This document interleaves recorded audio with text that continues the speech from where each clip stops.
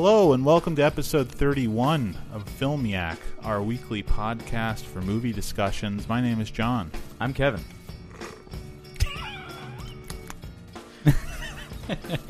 Jonathan. And this week we're gathered to talk about Master and Commander, Far Side of the World.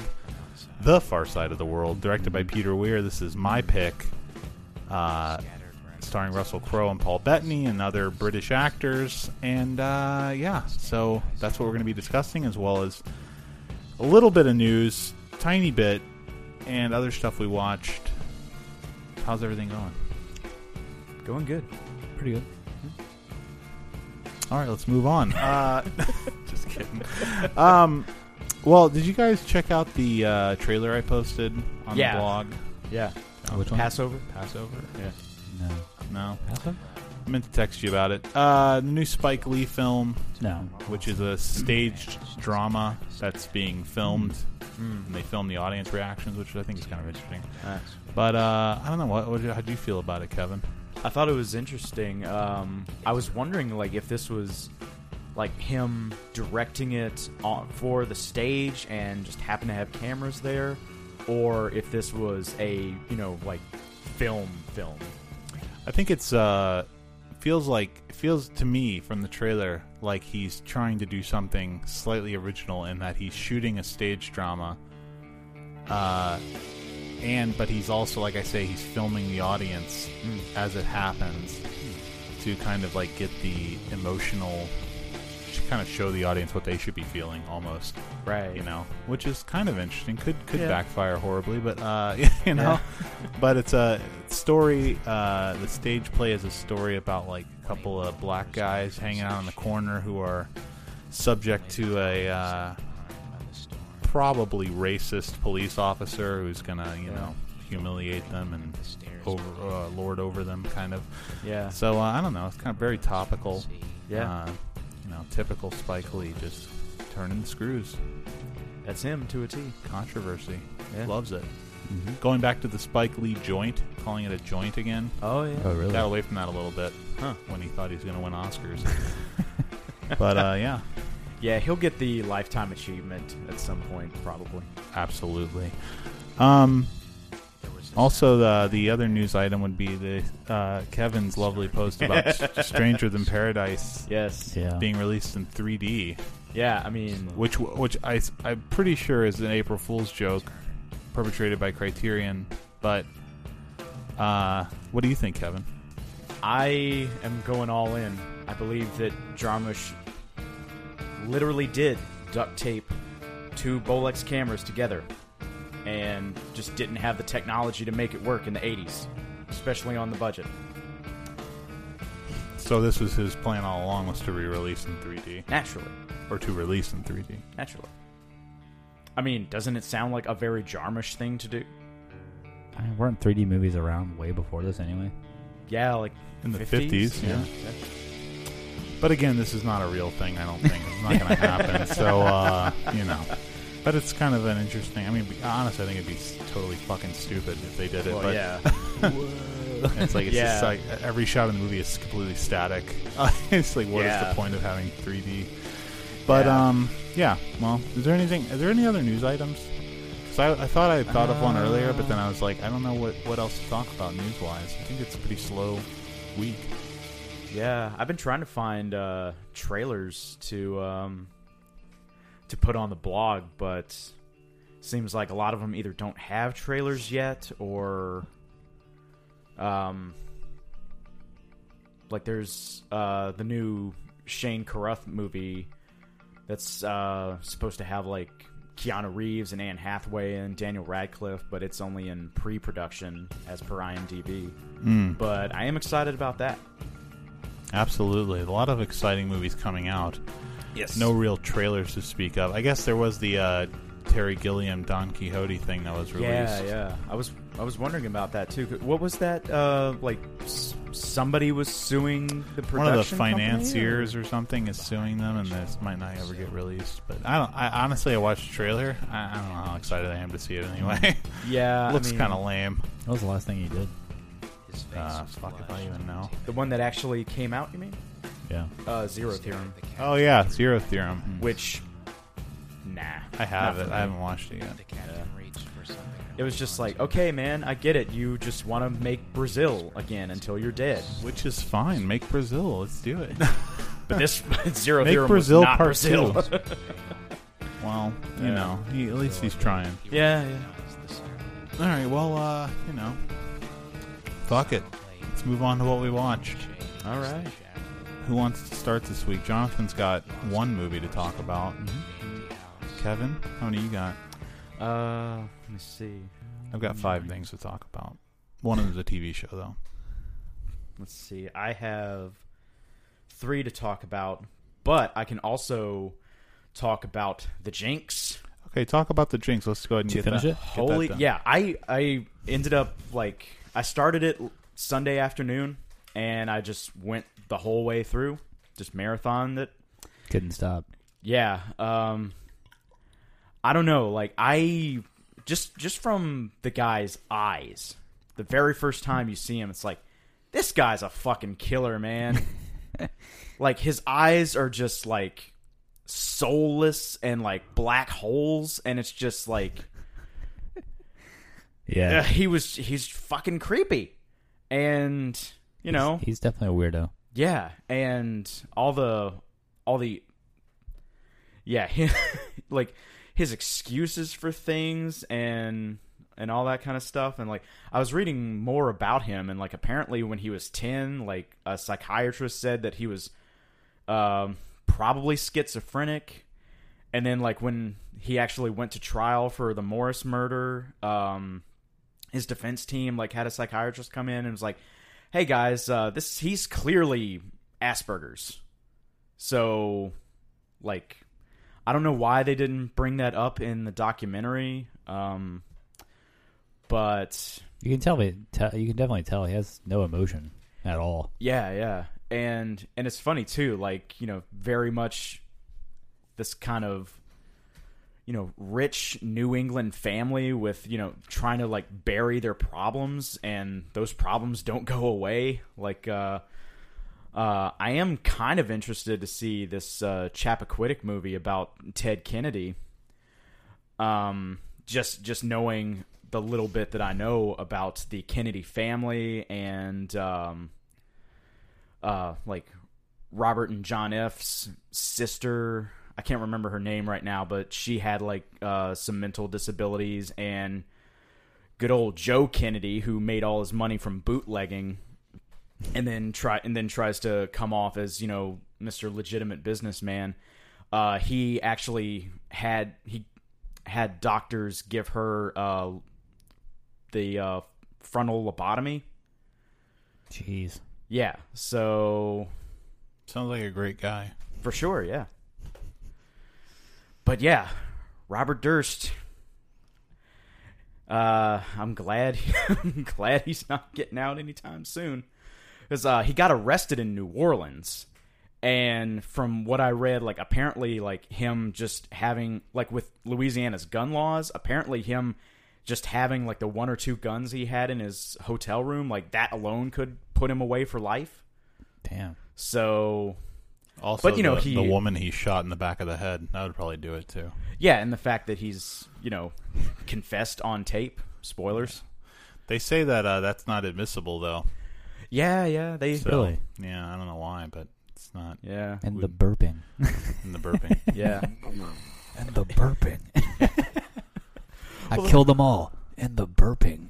Like, it was like, you are insane. Yeah. Well, it's funny too, because like, I think like about midway through the documentary, like the guy Jarecki, he's like, "Hey man, why don't we take a break for like 5-10 minutes?" Yeah, sure. And then like he starts mumbling to himself, and they come up to him like, "Hey, we could hear everything Yeah. you just said." And then like, you know, I guess like what, a couple of months later, when they they confront him with the handwriting on the envelope and the letter. And then, like, you know, he like goes to the bathroom, but Extreme he's still got spoiler. the mic on. Extreme spoiler. Yeah, like, If you have not seen Violent this, stop spoiler. listening. Yeah, yes, spoiler Holocaust. yeah. Cannibal spoiler holocaust. The entire point of the show is this moment that Kevin's about to spoil. So. Right. Oh no, y'all, you can watch it. Yeah. Okay, good. Yeah. Well, what would you, if you were allowed to rate television, which I strictly forbid, what would you rate this thing out of 5? Probably 5 because, it's intense and Killer. Yeah, like this is the kind of story like you can't really make up. Have either of you seen the movie? That Yes, All Good Things. Yeah, All Good Things. It's not very good. It's not good. I haven't seen it. It's kind of boring. Yeah. It stars Ryan Gosling as young Robert Durst. Right. And Kirsten Dunst as his wife. It's also directed by Andrew Jarecki. Yeah, he talks about it in the movie. Yeah. Anyway, well, I watched City of Industry, directed by John Irvin, who I have not seen any of his other films. I don't think he did. Next of Kin with Liam Neeson and Patrick Swayze in the 80s. Like they're like rednecks and they kill the mafia. I don't know. I didn't see it, but Ben Stiller plays an FBI agent. This movie is about Harvey Keitel, who's a retired thief. Actually, it says that on the back of the case, but I don't really think it talks about him being retired in the movie. He's just like an old guy who's a thief, you know? Right. And his brother calls him, who's Timothy Hutton, and he says, let's do this diamond heist. So they put this plan together to rob this jewelry store in Los Angeles. And they get Steven Dorff to be their driver, and Steven Dorff's like, like he's really young. It's like 1997, so he's like in his 20s, And he's like super hothead crazy guy, And after they do the heist, Steven Dorff kills everybody. He like shoots Timothy Hutton, and he shoots the other guy, and he tries to kill Harvey Keitel, but Harvey Keitel gets away, and he steals all the jewels and the money and everything. And the movie's like about Harvey Keitel trying to find him and get his revenge, get the money back. And it's way better than it should be. Like, it's really good. It should be like kind of a throwaway like genre movie, but it's really like emotionless, I guess you could say. There's no like character development at all. There's nothing about like who Harvey Keitel is as a person. He's just like a machine that just is like hell bent on killing Steven Dorff. Wow. So much so that like I'm sorry I'm gonna have to spoil this, but it's too good not to talk about. At the end he finds Steven Dorff. He shoots him. I think he shoots him in the shoulder or something. No, he doesn't shoot. I'm sorry. He hits him over the head with his gun.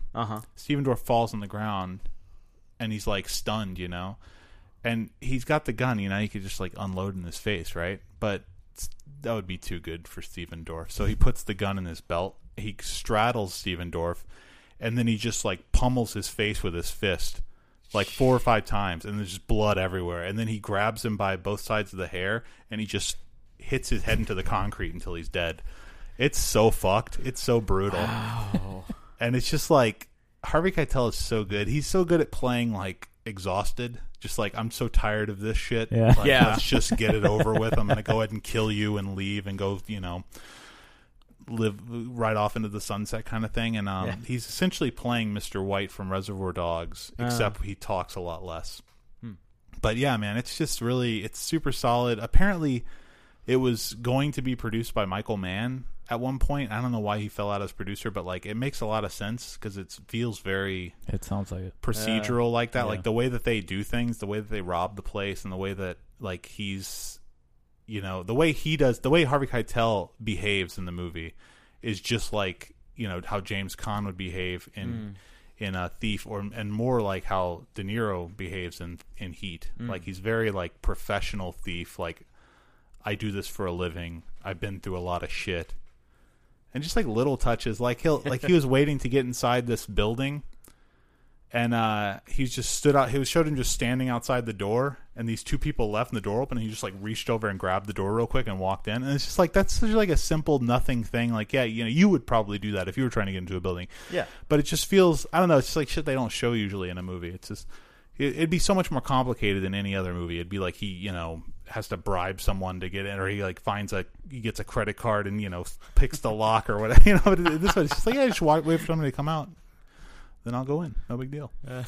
But yeah, pretty super solid. Highly recommended. Nice. You give it? if you like crime movies. I give it a 4. Oh wow. Could have been a 4.5 almost. I mean, it's very good. And Timothy Hutton, this guy, I don't know what it is. I got a thing for this guy, man. Every time I see his face, I'm just like, I just like him. I just find his persona to be likable, even though he's like playing a hardened criminal in this one. He's still great. He's just great.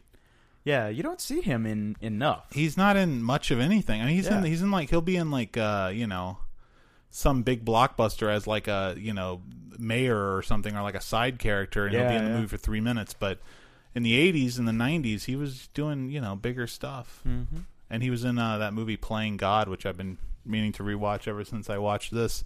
David Duchovny, have you seen this movie? No. It's from the late 90s, and David Duchovny's like a surgeon who is like a drug addict, so he gets decertified or whatever, like they kick him out. And Timothy Hutton's a crime lord who hires him to be his sew up my men after they get shot kind of thing. Right, yeah. And Angelina Jolie is in it. She's like 19. Huh. I don't know. I remember liking it. I saw it a long time ago, but anyway. I don't remember that at all.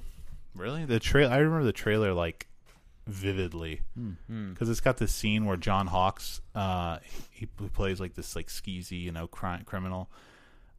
He's got there's this dead body on the floor, and David Duchovny's like, he's dead, and John Hawkes points a gun at him. He says, fix him. And he says, I'll see what I can do. So it's like this kind of jokey moment. Yeah, but I don't know. Fun. It's good. Yeah. Sounds like a blast. Indeed. I mean, I'll just go ahead and blast through this other one too. This is another crime movie, possibly inspired. I don't really know why I watched this, but rewatched We Own the Night, directed by James Gray, who most recently did Lost City of Z, and one of the great unsung directors. People don't talk about him enough, but he's great. And We Own the Night. I haven't seen Two Lovers, which is the only one of his films I haven't seen. I do own it. I haven't watched it yet. But I think We Own the Night, safe to say, is his masterpiece, or as close to a masterpiece as he's gotten. It's about Joaquin Phoenix, and he was a nightclub owner in the 80s in Brooklyn. And the club is owned by some like Eastern European big like old man. He's like really meek and stuff, but he's got a lot of money. He bought this club, and he lets Joaquin Phoenix run it.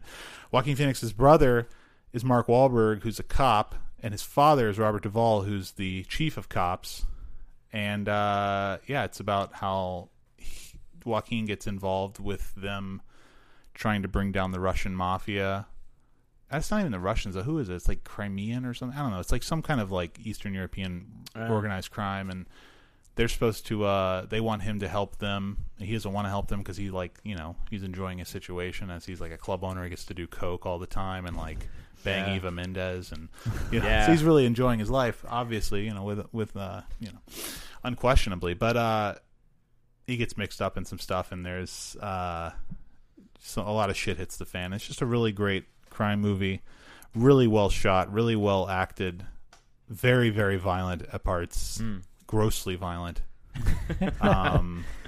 There's one scene in particular where there's like this raid on a drug den, and it's so suspenseful and like extremely gory. It's really good. The movie's really good, and Joaquin Phoenix has a really huge arc in the movie. It might be like the biggest one I've ever seen in the movie. Like he goes from being one person at the beginning to like a completely different human being by the end of it. And it's just really solid. And I was going to say about James Gray, he's like he's this director who's great. He's done a lot of great stuff, but I don't feel like this movie is very amazing, but it's still got like issues. And I feel like he hasn't made every movie he's made is like consistently good in my opinion, but he hasn't made like this, like the great film of his career yet, I don't think, which is fun because, could always be the next one. Yeah. What did you give this? 4.5. Damn. Very, very good. I liked it better than Little Odessa, which is his first film, and that's saying a lot because I have a lot of history with that movie. So, yeah. He's terrific. The movie's terrific. If you haven't seen it, check it out. We Own the Night.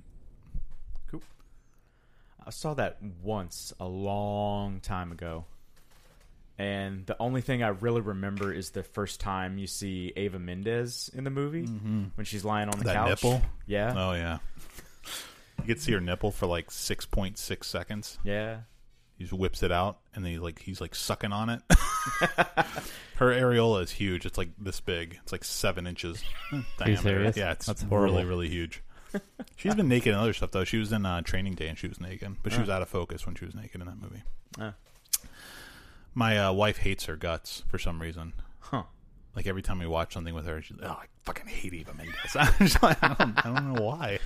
She's fine, whatever. She's not a great actress or anything, but she's not bad. Right.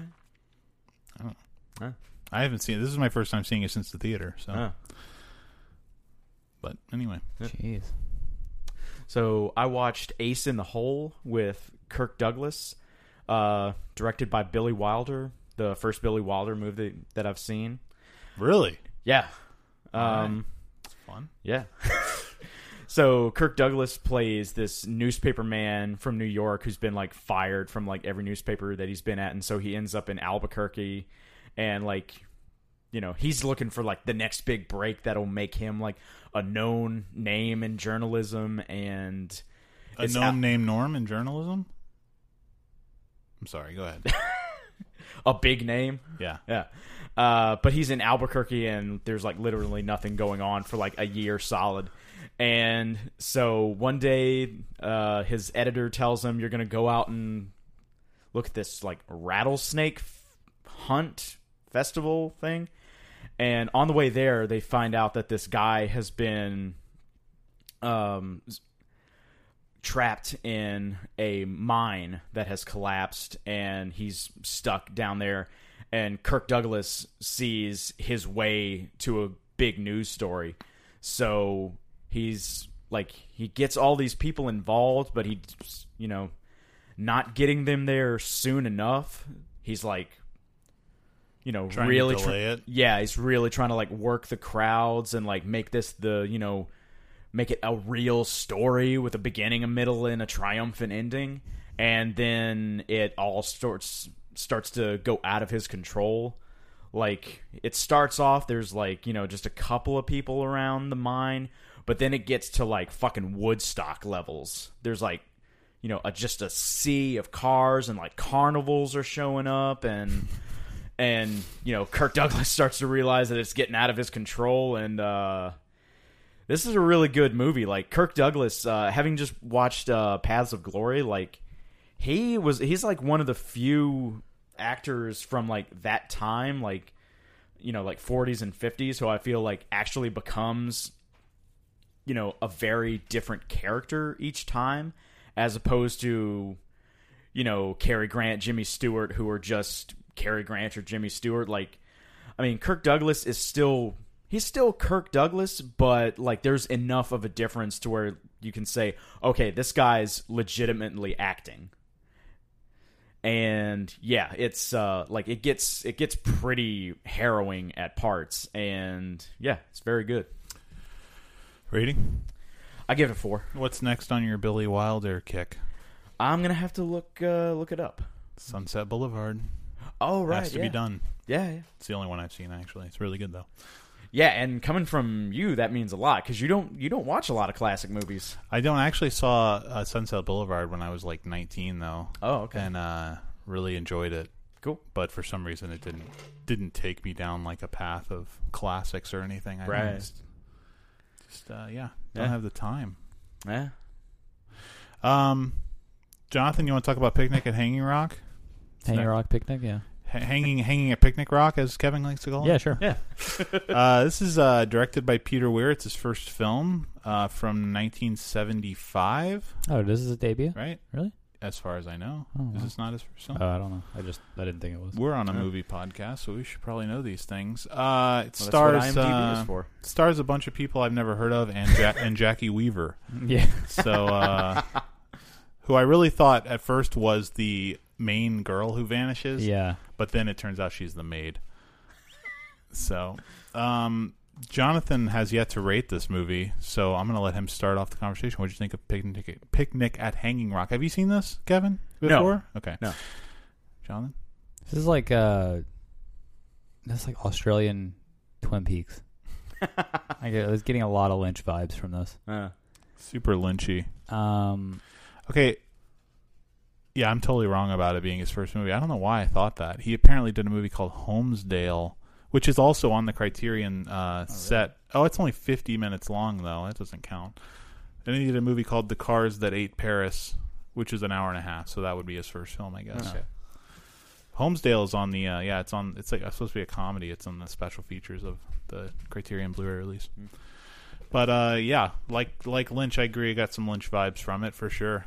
I mean, yeah, it's so much like Twin Peaks. Like girls disappear, and in Twin Peaks it's girl, and it just shows the effects on the town, and that's pretty much the plot. And there's some weird shit with the mountain, and like, oh man, the sound design and sound effects are really great. A lot of very creepy. Yeah, very. I didn't know where it was going. Ominous drones coming from the mountain. They'll just like show the mountain and just like.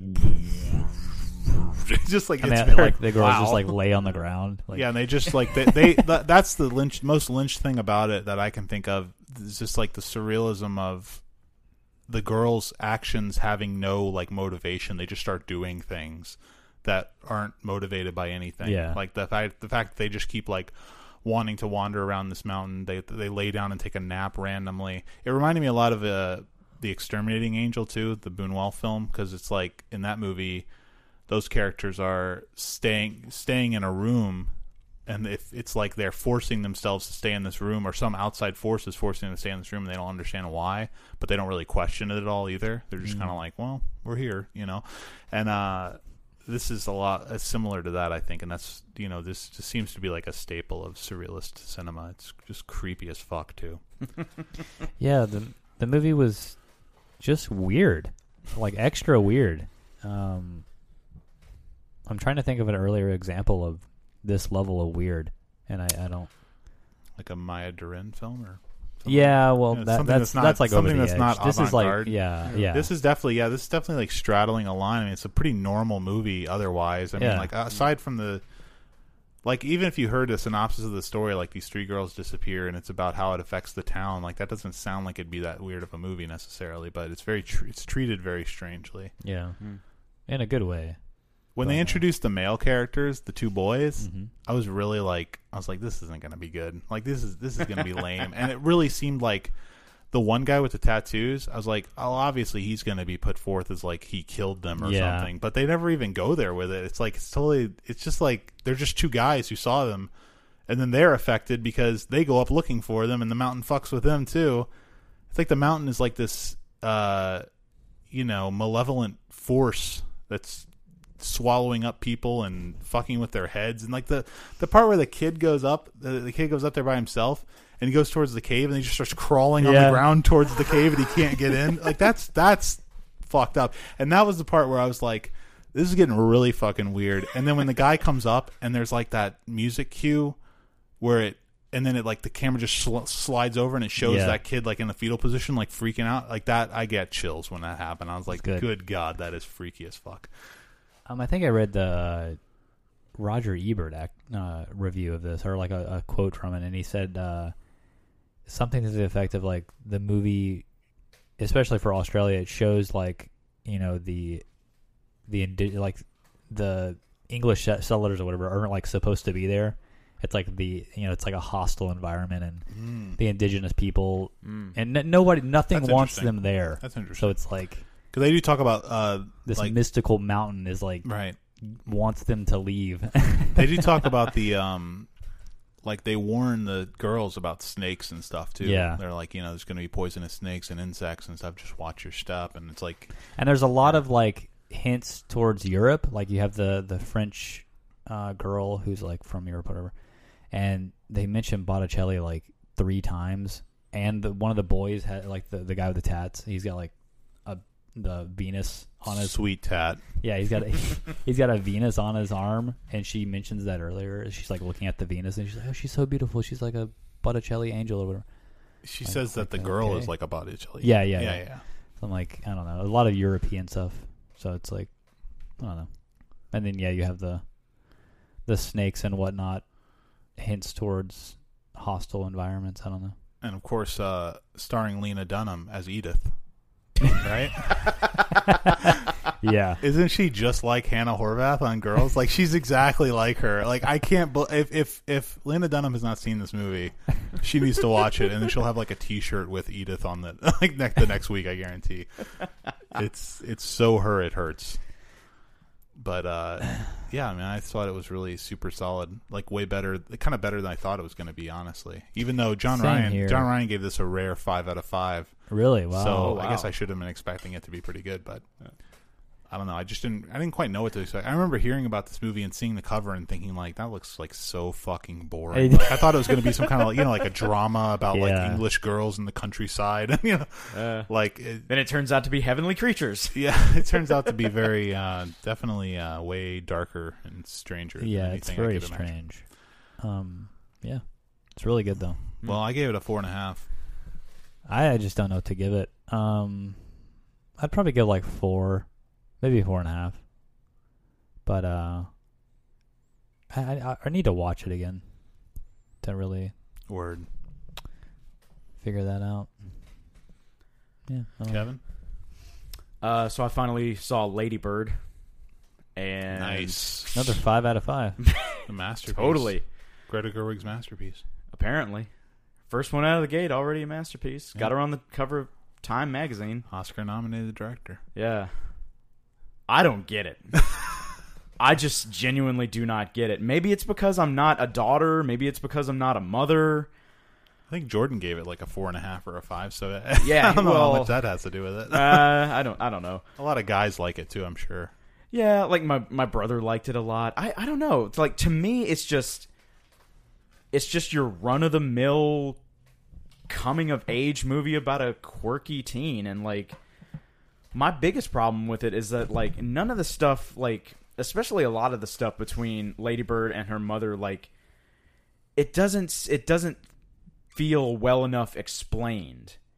And it's like, yes, I get that she's a teenager and that teenagers are impulsive and et cetera, and, like, there's the whole thing of her, like, I want to go out east where, writers live in the woods, and, it's a very teenager thing to say. But yeah, I probably said that at some point. Yeah. But, like, it's like, what was like, I typed my stuff on typewriter again today, so my Nice. notes. Were you an extra in Later Bird? I might have been. This movie strikes me as something that I haven't seen this, and I probably never will. But Yeah. it seems like it should have been made in like 2002 or 2003. It's set in 2003. Is it really? Yeah. It's It based just seems on like Garden State or Gerwig's something like own, that. It seems like one of those movies. See, that's the biggest thing. Is that unfair? No, that's actually pretty spot on. Like, it's a little. I will, well, just real quick before you say, I'll say it's you not like Garden State. No, I did. I liked it a lot when it came out, but I can't look at it now. But I would say it's a lot less Abrasive. deliberately quirky than Garden State is. Really? There's no character in this movie who collects Desert Storm trading cards. Yeah. Okay. There's no character in this movie who's like wears a cloth helmet and listens to the Shins on her oversized headphones while at the vet. That's where my hatred for Natalie Portman comes from. Yeah, and then buries her I pets in remember the now. yard or whatever. It's just like there's nothing like that in this movie. It's like Yeah, movie is definitely more. There are parts in this movie that are ridiculous like that, but there's more moments where it definitely feels like it's set in a reality. Yeah. Unlike Garden State. Garden State is not set in any kind of a reality. Yeah. No.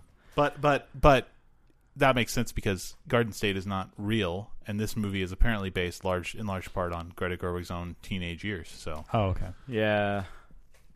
I don't know. Like it for me, it definitely does not live up to the hype. Like I said before, like they put Greta Gerwig on the cover of Time magazine talking about women in power, and I'm like, this is a mediocre movie. And I would say that it's a mediocre movie if a man made it. So I don't see how she's doing anything that's special here, or worthy of exceptional praise. I mean, I agree. looking at like the majority of the movies that are coming out these days, like every now and then, like, you have some, like, really fantastic stuff, but a lot of it is just kind of dreck. So I can kind of see where they're coming from in a certain way, but, like... Yeah, I wouldn't say this is dreck, right? I mean, would you say this is dreck? Kind of. I wouldn't say this is dreck. I'd say this is like a cut above, like, you know, the average trash that comes out. For me, like, I would rather rewatch Lady Bird than go and see a Marvel movie. I know that's different for you, but I mean, like, it's just like, at least it, you know, at least it's relatable somehow. But does it help that it's like based on reality? I mean, I think it's better. I prefer this to Garden State, so I would say it's like I'd rather watch this. Although Garden State is probably funnier because Greta Gerwig is a great. I mean, she's a great actress. She's really good. I love her acting. So I would assume that watching this, go like, okay, this is like her personal story for the most part. I would assume. So does that help it at all? I mean, I would say its biggest fault is that Greta Gerwig's not in it, and that she's replaced by Saoirse Ronan, who is like. Yeah, I don't mind Saoirse Ronan, but she's not Greta Gerwig. You know, she doesn't have the personality. Like she doesn't exude the charisma that Greta Gerwig has seemingly naturally. I don't think Greta Gerwig could pull off a 16-year-old. No, nor should she. She should have cast somebody. I'm just saying, like, maybe she shouldn't tell this story. Maybe she should tell the story of, like, when this movie ends. Correct me if I'm wrong. Isn't she like in a different? Doesn't she like move east or something at the end of the she movie? actually goes out to New York and like that should be the movie. I want to see the movie about her moving to New York and becoming an actress. Like that would be fun. Yeah, that'd be more interesting to me. Yeah, and like her mom, like once she finds out that she's accepted, like, you know, she stonewalls her through the entire last couple of minutes of the movie, and like they don't speak again, even, you know, by the time the credits have rolled. Like I thought that was just way too much. Like. Okay, like I get it. Your mom's upset that, you know, you're moving away, but like, that's, you know, like their whole relationship was just.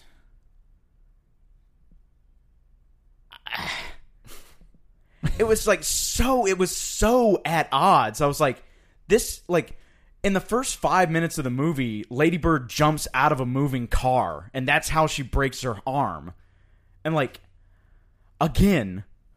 I know teenagers are impulsive. They do impulsive things, but jumping out of a moving car after an argument with your mother and, you know, like her mother, like constantly like questioning her and like making her feel bad. It's like, and then like, you know, somehow you're supposed to empathize with Laurie Metcalf too.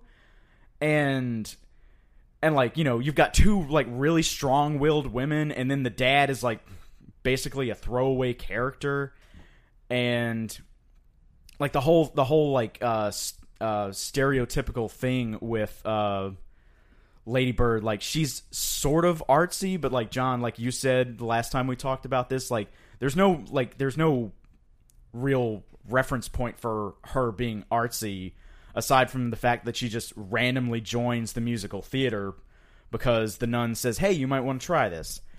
And yeah, she's not an artistic character at all. It's just like it's clear, but I mean, I don't know that I have that big of a problem with that. It's just that she's because I could take that as like she's confused. She doesn't know what she's supposed to do. She doesn't know who she's supposed to be. Maybe I should be artistic. Maybe I should be an actress. Maybe I should be a writer. Yeah, you know. And it's like a lot of teenagers go through that shit, and that's okay.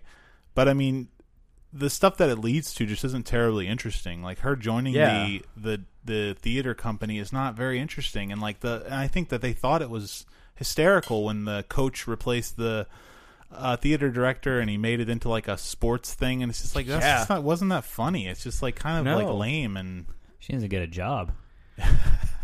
Yeah, and like Ghost World, like turn it into like, you know, like another. That's movie. What I like about Ghost World. It's like it's a movie that does this way better. Yeah, like the whole confused adolescence thing. Yeah. We just got out of high school. They're we don't know talentless. What to do. They're all they want is an apartment. Exactly. Exactly. Exactly. Like they're just like they're normal people.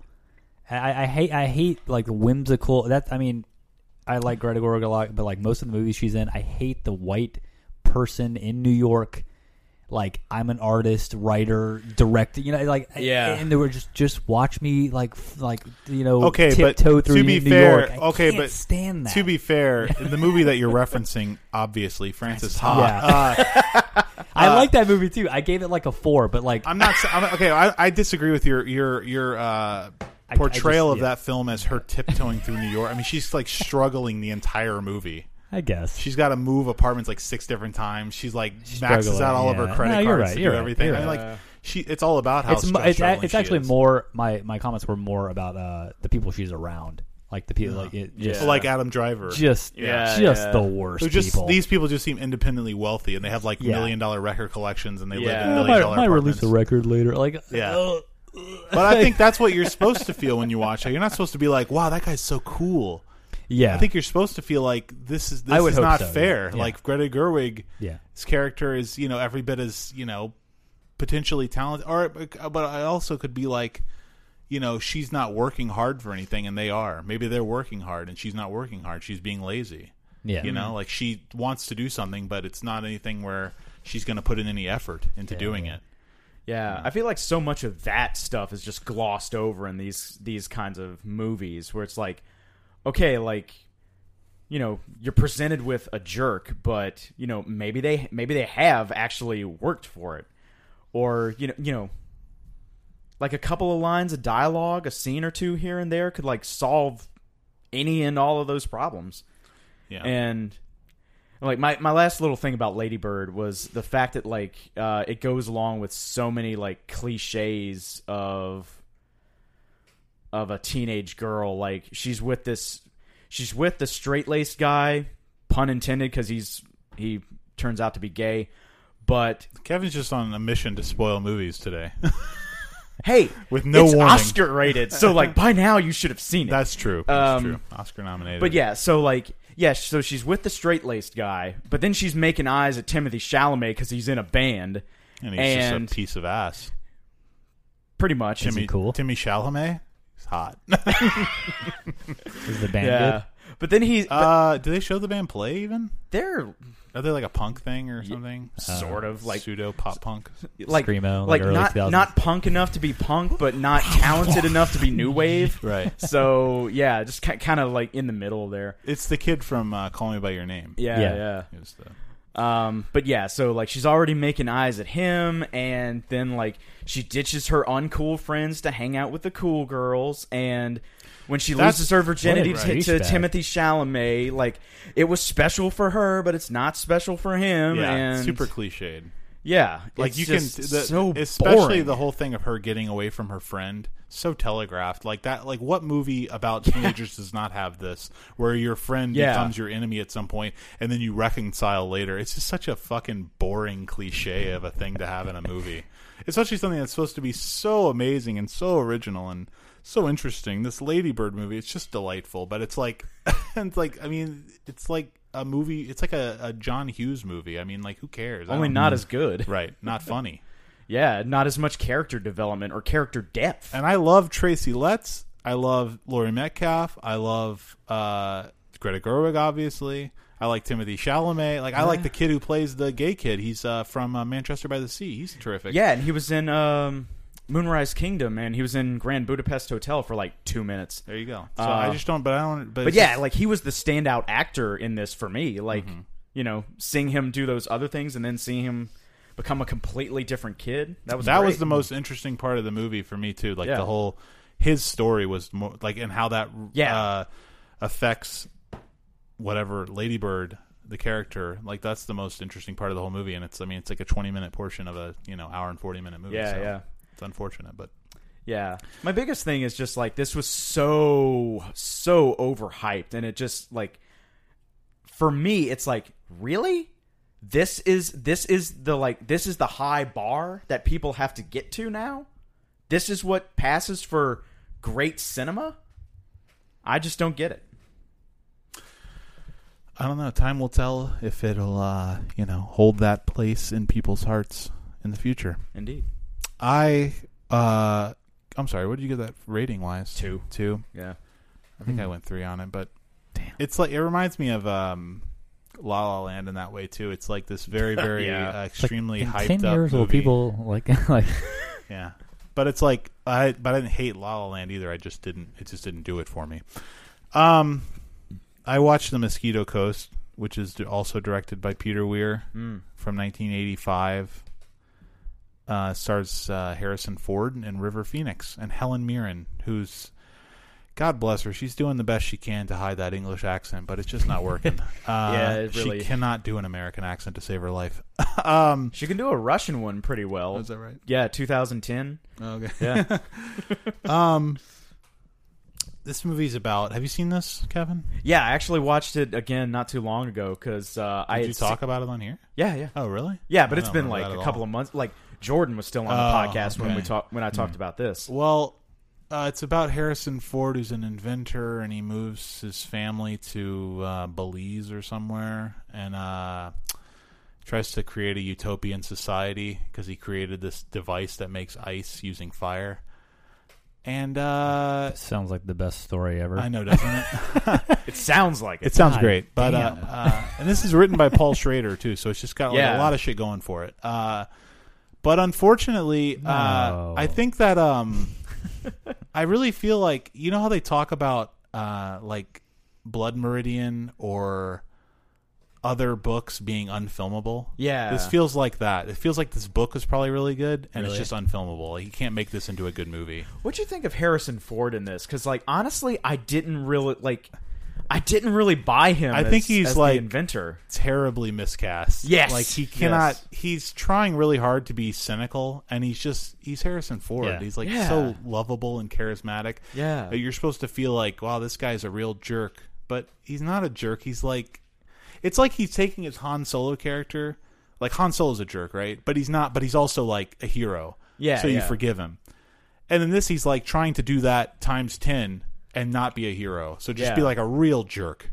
But it's just like, it just doesn't play right. It doesn't feel good. Like, some of the stuff that he does makes absolutely no sense. Yeah. And like, there's like this whole section in the movie where after he's built this utopian like village in the jungle, Yeah. these like paramilitary mercenary guys show up, and they decide, like, there's like 3 of them, and they decide, like, we're gonna live here now, like, you're gonna take care of us, and they want to get rid of them, you know. So they're telling, you should go up river, there's another town, it's much better. And they're like, no, fuck that shit, we like it here, we're gonna stay here. Yeah, you guys got ice. Exactly. So then there's like, so he's like, and air conditioning, because he makes the ice thing blow cold air into the huts and Does stuff. it show how this works? No, No. but it goes into it a little bit. It talks about, like, there's like some kind of chemical reaction or something, and there's like Yeah. big tanks of ammonia and stuff. I don't mind that. I kind of like that it doesn't explain it, because obviously it's not real. Yeah. So it's like, if any attempt to explain it would fall flat. But anyway, he gets them to sleep inside of the machine that creates the ice, because there's like a little room in there.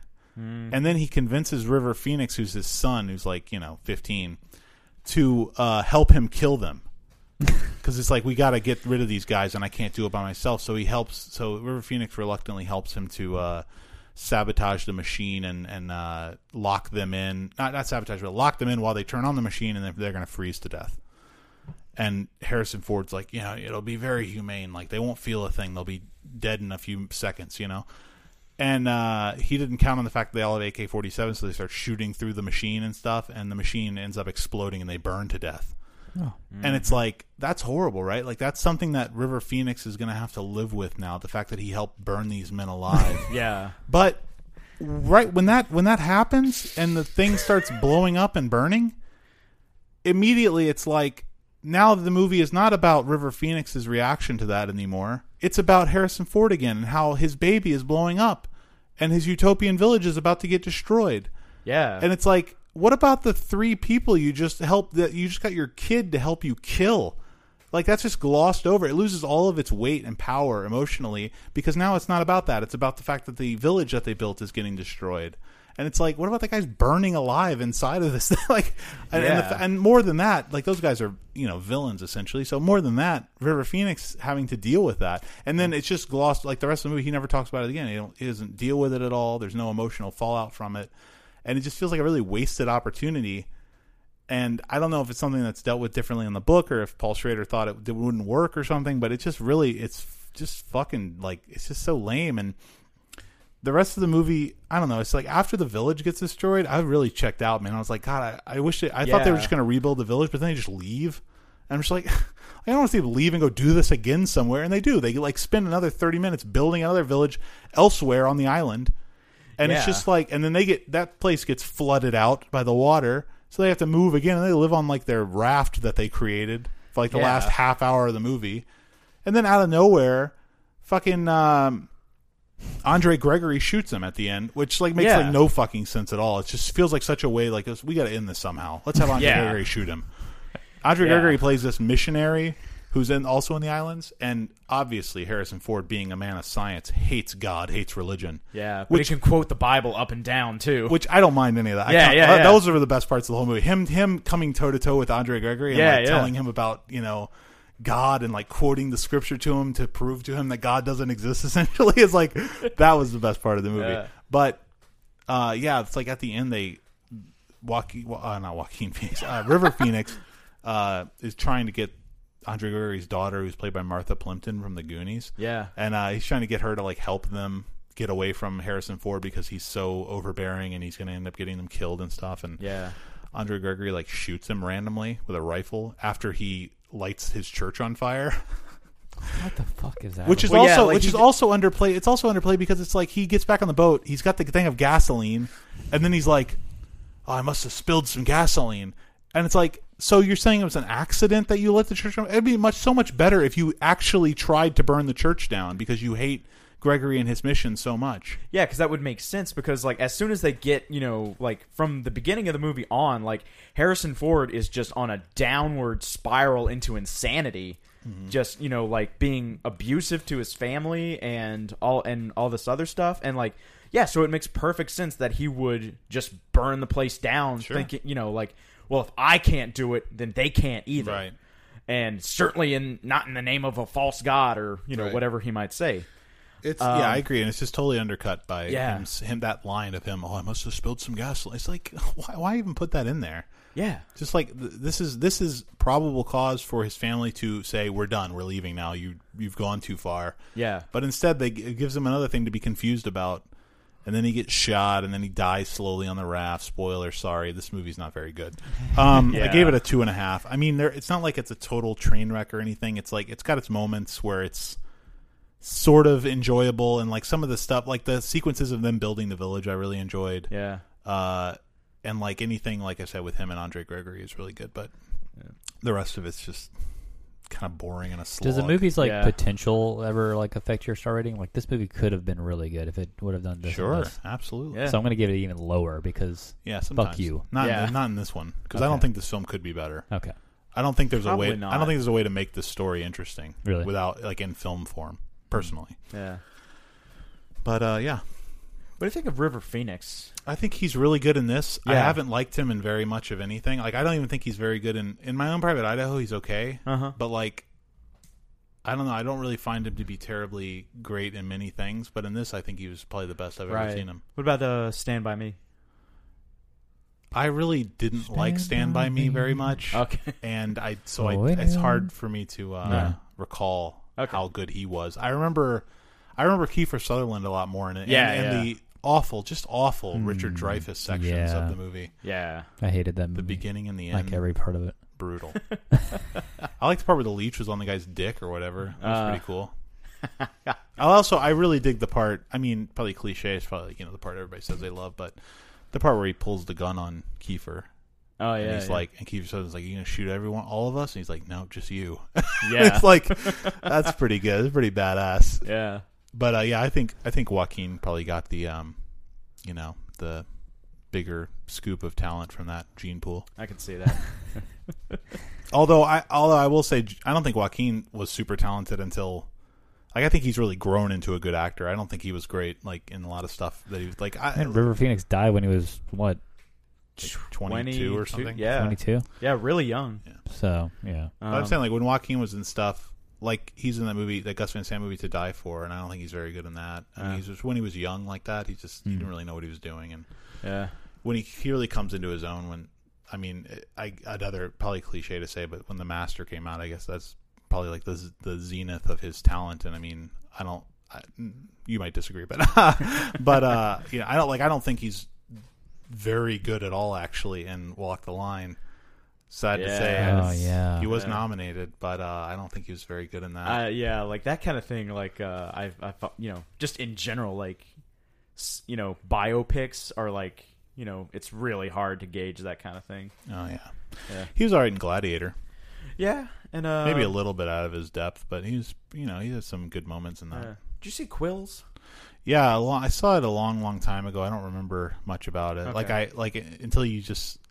Until I start thinking about it, I don't even remember that he's in it. Right. He's a priest, right? Yeah. I remember liking that though. I remember thinking Jeffrey Rush was really good. Yeah. But you have something else? I watched Upstream Color, the Shane Carruth's follow-up to Primer, and Don't spoil it. I won't. Okay. I won't. Are there spoilers? I know everything about it. You can talk to me about it. You've seen it? No, I've listened to a spoiler review of it. Oh, okay. Son of a bitch. Many times actually. Are there a lot of spoilers? Is it like hardcore spoilers or? Not really. Okay, you can talk about it. Well, the thing about it, like a lot like Primer, it's like kind of hard to talk about. Like, it's not like I can talk about it, but I don't want to because I want if anyone sees it, I want them to have like just a blanket, totally blank slate going into it. Yeah. Where'd you watch it? I got it from the library. Oh, okay. Yeah. And like even on DVD, it looks amazing. Like if we were talking the other day, like he probably wouldn't do it, and if there's no 100% guarantee that he would actually do it justice. But like if he got a hold of Dune, like he could probably make Dune for like $100,000 and like make it look good. Yeah, but he'd have to star in it as the kid. Yeah, or Atreides. Yeah, or I don't know. He might be got the Atreides look. I don't know. He could Kind of looks like Kyle MacLachlan a little bit. Yeah. I mean, he could be Duke Leto. He could be the father Atreides. Yeah, or Dr. Well, he's Ewing. a little young for that, maybe. But. No, you got to bring William Hurt back for that. Oh yeah, fuck God, yeah. no. No, come on. William Hurt rules. Fuck you. No, fuck you. No, fuck you. Yeah, that miniseries is goddamn terrible. I'm just kidding. I don't know about the miniseries, but I like William Hurt a lot. I'm a big fan of his. Well, if you saw it, you'd probably yeah. It might change my opinion. Huh? Yeah. But yeah, Upstream Color, like Primer, it's very, very interesting, and not a lot of stuff is explained. Like, pretty much nothing is explained. It just kind of goes, and you follow the characters through what they're dealing with. And he was working on a movie before this, and there's some animation, CGI that survived from that movie that he put in Upstream Color, and it looks really good. And this movie he made for $50,000, and damn. Shane Carruth knows how to work a budget. I mean, he wrote, directed, produced, did the score, starred in, and I think probably edited it. Save a lot of money when you don't hire anybody to do anything. Exactly. But he makes it work, and I'm excited to see him do something with a bigger budget and and a cast. It's gonna be really interesting. He's probably now, having seen Upstream Color, as far as sci-fi directors go, today he's probably it. I mean, you can argue back and forth about all time or whatever, but right now working, he's probably it. Cool. Rating? 4.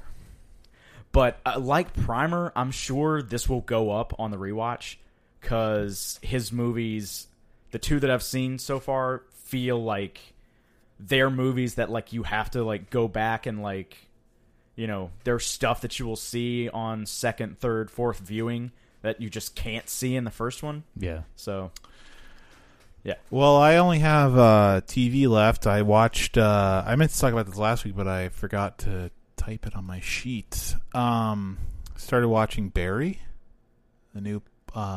what's that guy's name from from Saturday Night Live? Bill Hader show on HBO. Oh, the Hitman thing. Yeah. Like the he's- nervous hitman or something? Or is he... Is he he has nervous? he has some kind of problem or something? Or is he just a hitman? No, he's just a hitman. Oh, okay. But he No, wants to be that's an Bill actor. Hader in real life. He has panic attacks constantly or something. Does Oh, he? okay. I don't know. I don't know. He has anxiety. This issues show and is that. about Bill Hader plays a guy whose name I don't remember, but he's like a hitman who was in the military, and he's like kind of switched off, like he's kind of sociopathic, so he's able to kill people and not feel anything about it. Stephen Root is like his handler who sets up the deals for him and tells him who to kill and everything. And he knew his father, so that's how they know each other. And it's directed by Bill Hader, or the first episode was. I don't know about the second one. I only watched the first two are out, but so it's got kind of like a Louis thing going on. Not that it's like they're definitely not self-contained. Like there's definitely a story running through them. But he gets hired by some Eastern European, crime organization, Latvian Orthodox, something like that. And just such an easy out for them, Just a lot of like HBO, actor stable people, like the guy from the killer from True Detective plays one of the gangsters. Is Shea Wiggum in here? Not yet. He will be, I'm sure. Yeah, he's not far behind. Yeah. If he doesn't show up, I'd be very surprised. Yeah. Anyways, he goes to LA to do this job, and it turns out the guy that he's trying to kill is in an acting class, and so he goes to the acting class, and he's like, I want to act, and he decides he doesn't want to kill people anymore, he wants to be an actor. But the mafia doesn't want to let him off the hook. They want him to kill the guy, and he ends up, at the end of the first episode, he ends up having to kill some people who are the mafia, because they kind of like double cross him, and there's the rest. I imagine the whole rest of the show is going to be the fallout of that. But it's okay. It's the scene when he kills the guys is really good. Like surprisingly graphic and cool. He just like unloads a whole clip into like 3 different guys and just annihilates them. He's supposed to be like John Wick level, like he's super good at killing people, and but it's Bill Hader, so he's also got this like dry humor thing going on. He's not really funny, like he doesn't do anything funny, but just like some of the like his tics and things are supposed to be humorous, and the show is pretty broadly comic. Otherwise, like the gangsters are all supposed to be funny in like a very like Silicon Valley kind of way, like they're awkward and they say weird things, and it's supposed to be comical, but some of it's funny, some of it's not that great. But I'd say I'm gonna continue with it. I'm gonna stick with it.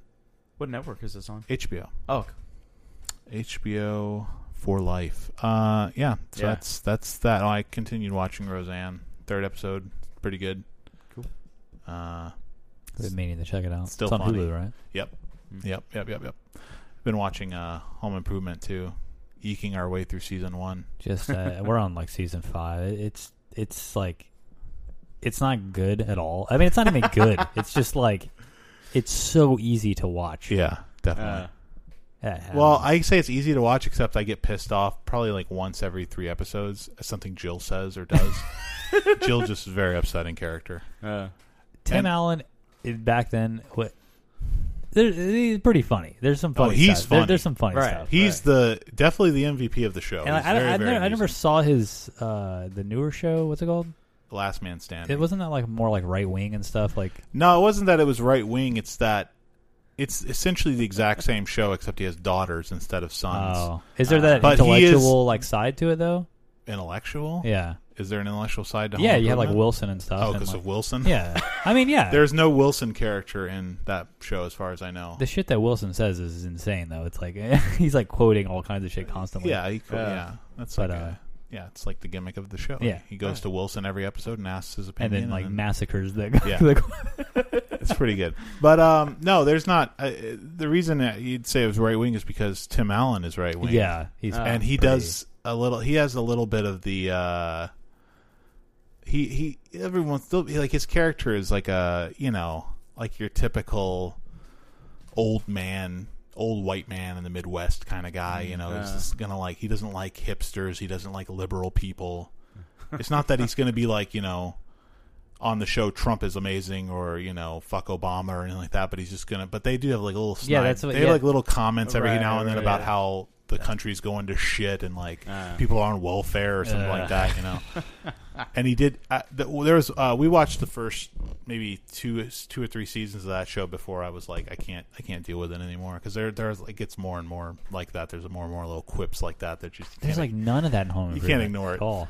Well, I doubt. I would venture to guess that his opinion has changed. Yeah, over that's time. what I was getting at. Yeah, But in the show, there was one great moment. I think it's actually in the first episode of that show where he says one of his daughters is dating like this like like one of these kind of like hipster like vegan like almost communist, like reads revolutionary literature kind of stuff, and he calls him Cliche Guevara, which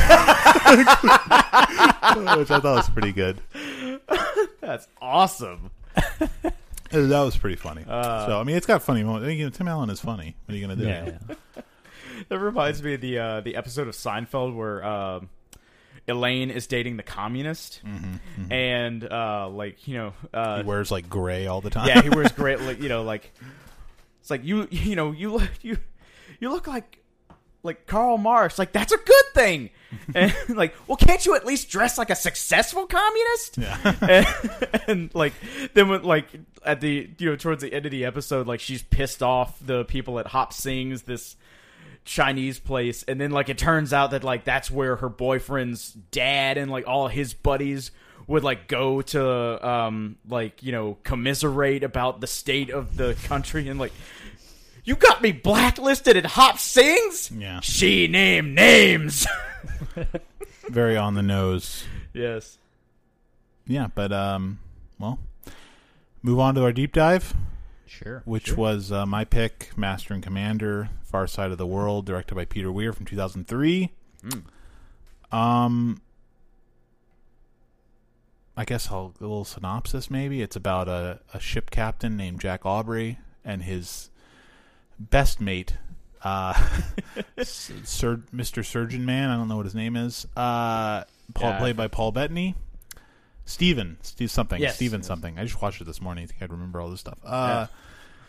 And they have a ship, British ship, that they're charged with taking control of a French privateer and killing the people and taking the ship and I guess destroying it. Maybe I don't even know what they're supposed to do with the ship, but those to take the treasure off of it, things like that. And the movie is about the ensemble of the people who are aboard the ship and their mission, and the relationship between Dr. Surgeon and Jack Aubrey.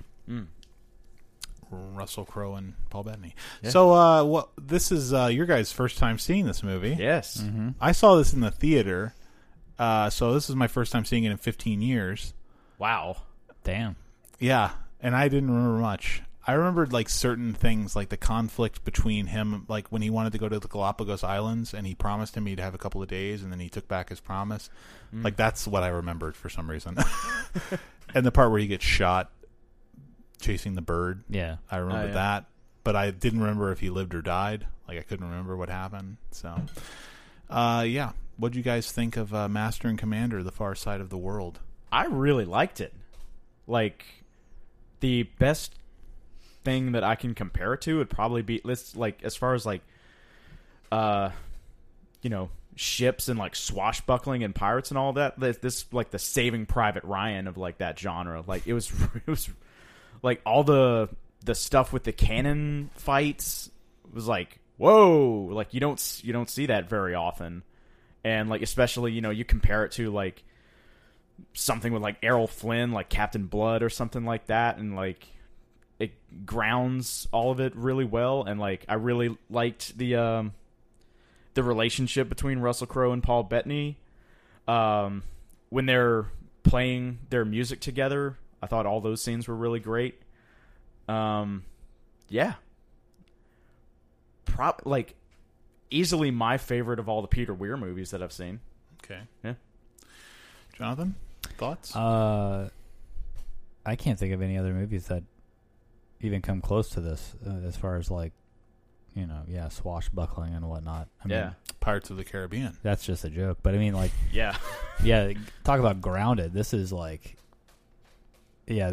super grounded. Like how the cannon fire like just like shatters the wood and stuff. Like it's just crazy. Like how did no one get killed on these sets? If it's even real, I don't know. Because like half the time, like some of the CG looked really really good. Even 15 years later. But yeah, sometimes it was a little little spotty. But like Well, they did a lot of practical. I mean, they actually had a ship, Yeah. that helps. Yeah.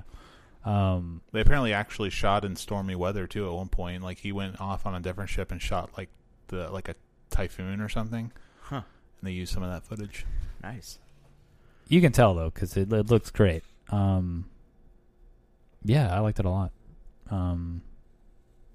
Especially Russell Crowe. Like I was afraid he was going to be terrible, but he was good. He wasn't bad. And was it Paul Bettany? Yeah. Yeah. It sure was. He's great. Yeah. Yeah. Liked it a lot. There's a helicopter shot like towards the end of the movie where it's just above like the main mast, and like it's kind of in one part of the frame and then it just drops. And like imagine like being on one of those ships and like just, like something that huge that can just drop that fast. Just move from one side to the other so quickly, like yeah. Pretty terrifying. Yeah, like those guys must have had like steel stomachs. Well, I liked it too. I don't know. Not as much as us, Yeah, apparently. I don't think I liked it as much as you guys did. Really? Okay. On second viewing, I expected to come out of it with like, I'm going to give this thing a 5. I'd say, real quick, my only problem with it was like kind of the backtracking they did with like the Galapagos thing. Like they left and then he got shot and then they went back and then they're collecting the animals and then they see the French ship and then they leave. It's just like, it was kind of like, that was a bit much for me. I felt like it was dragging at that point. And the whole thing with the I don't even know what his rank was. The officer who like didn't discipline the guy when he Lieutenant Holland. Yeah. when like that whole thing happens and then the guy gets whipped and then the other guy like thinks that he's cursed and then he just kills himself. It's like, okay, like I like the cursed thing though. I like that. Yeah, he thinks he's cursed. That's pretty good. Yeah, it was like good on its own, but like it felt like that probably would have fit better in like a director's cut. Yeah. Yeah. It just seemed to take away like the thing is on anything where they're like, there's a clear goal set at the beginning of the movie, like you were just for me, I feel like as the audience, you're just waiting until you get there to the end of the journey. And like on most good stories, like it's the journey, not the destination.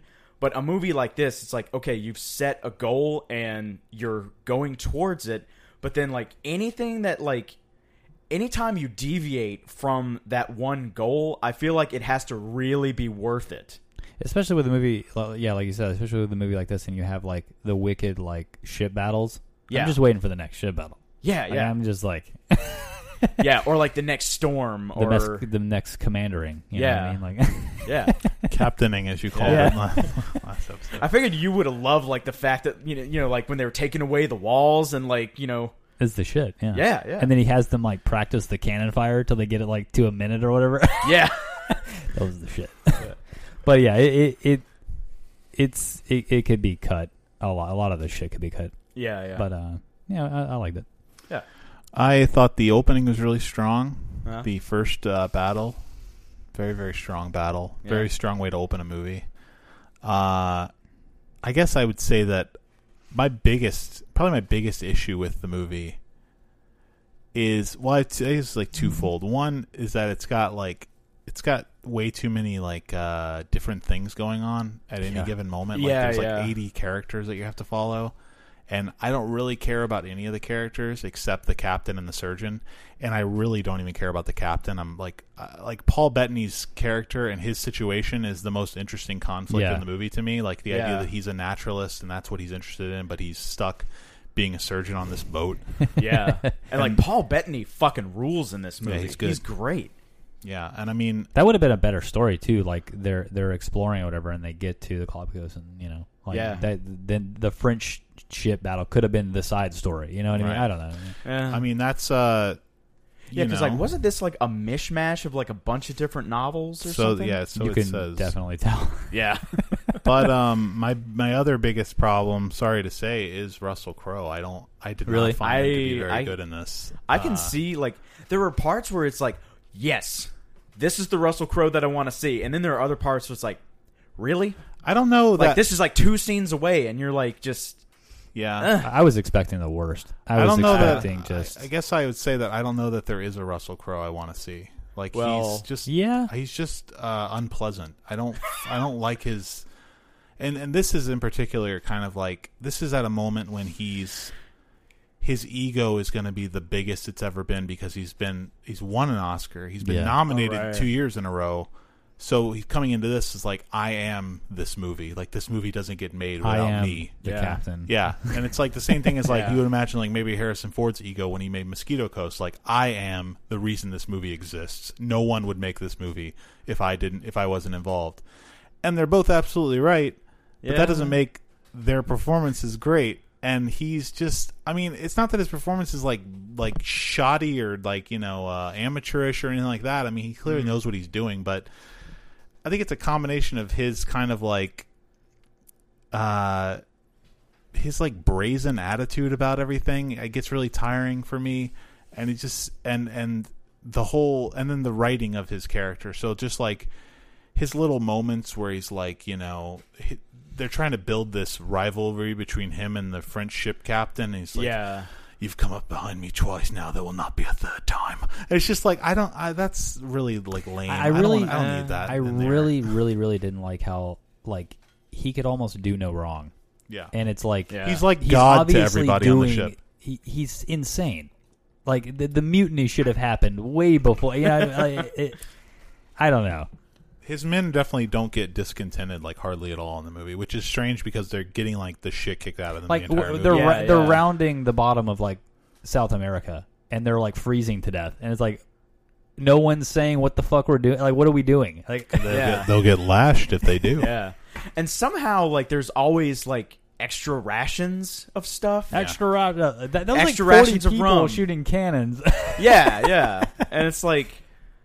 Yeah, I get, you're obviously it's a long, there were no long stakes. time, long distance kind of thing. Yeah. But I mean, but I mean, the things, obviously it's not like it's not a bad movie. It's a good movie still, even with those problems. Yeah. I still really enjoyed watching it. The beginning battle, the end battle, especially the end battle, it's just it's incredible. What bothers me the most about that is that end battle is so violent and it's so obvious that they cut this thing down to get that PG-13 rating. Like they fought to get that PG-13 rating, and yet it was still pretty violent. But that's not the issue. My issue is that like, why would you be fighting to get that rating on this movie? Like, who is your audience for this movie? You think 13-year-olds are going to see this movie? Yeah. Like, who is interested in this? Middle-aged men. Yeah. Like, there's literally no one else, and older guys. Like old men who read these novels. Like, and old ladies who read these novels. Like, there are no children waiting in line to see Master and Commander: The Far Side of the World. Yeah. Like, it's just like this maybe period like drama. Yeah, like maybe like some rich kid who's in like a yachting club and he's like really into like ships. sailing and stuff. It and just like, seems like they could have, if you make it R, it just opens it up to being able to like.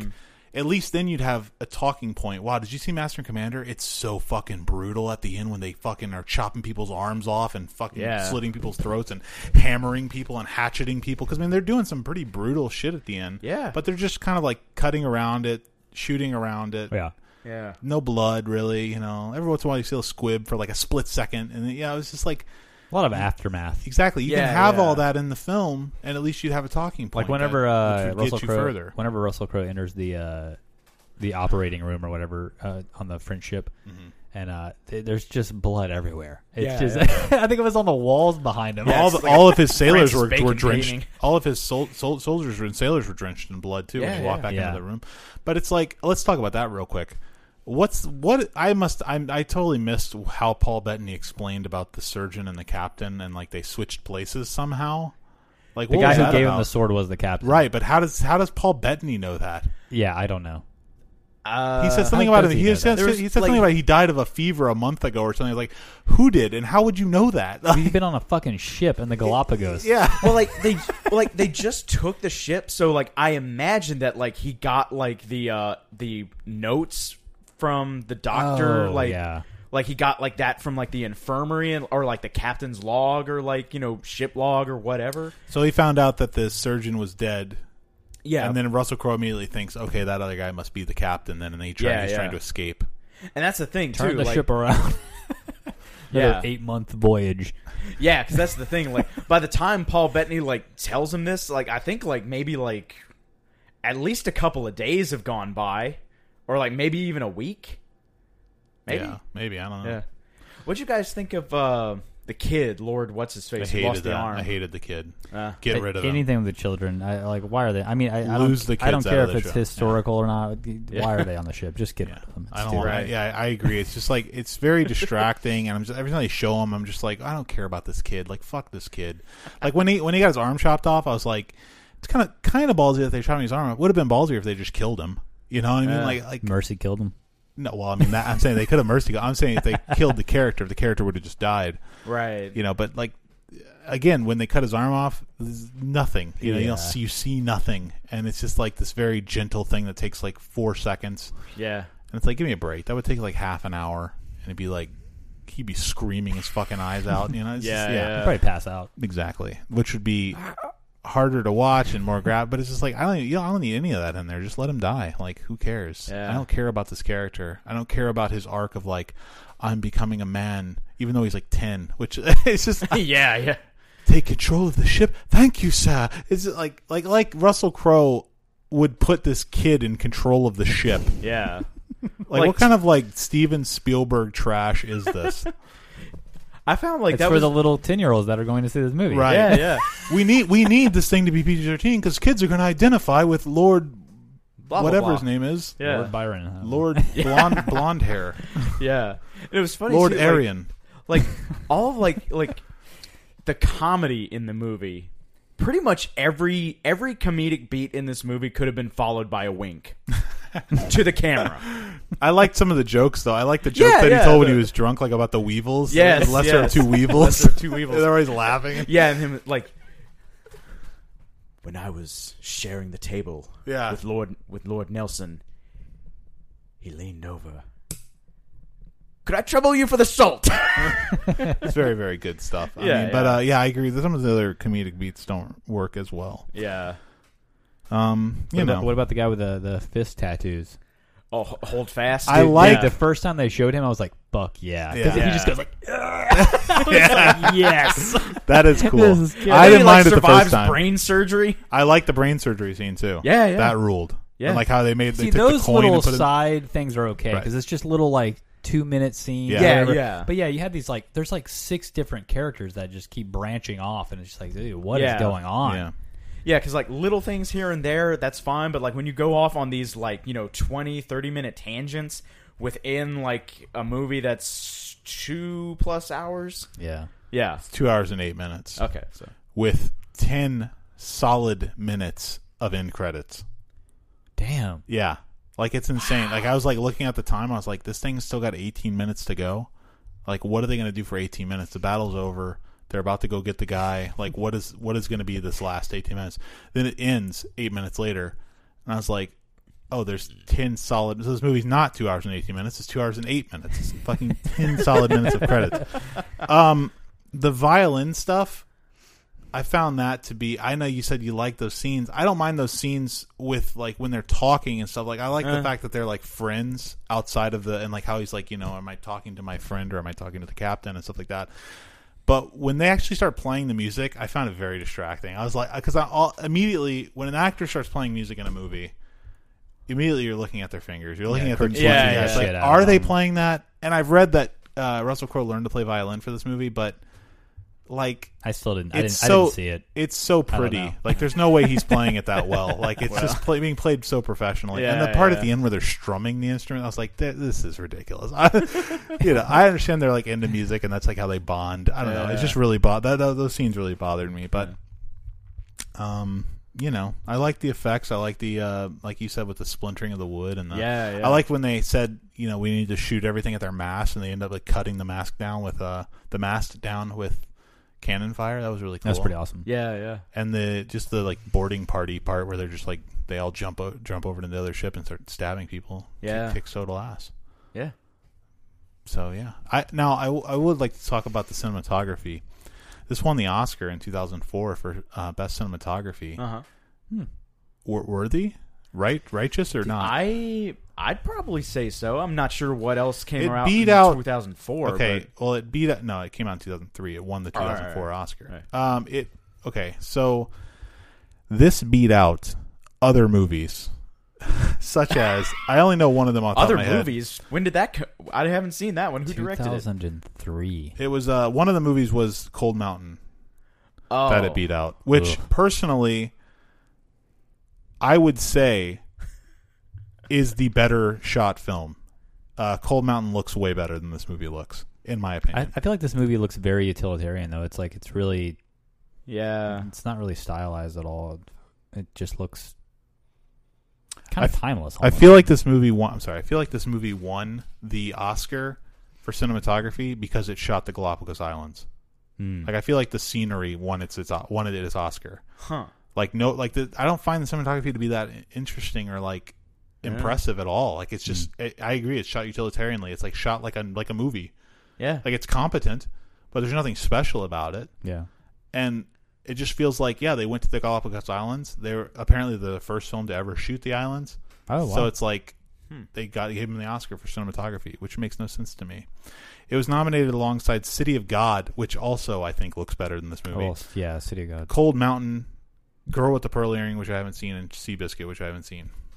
Girl with the Pearl Earring's not that bad. I remember it looking pretty good.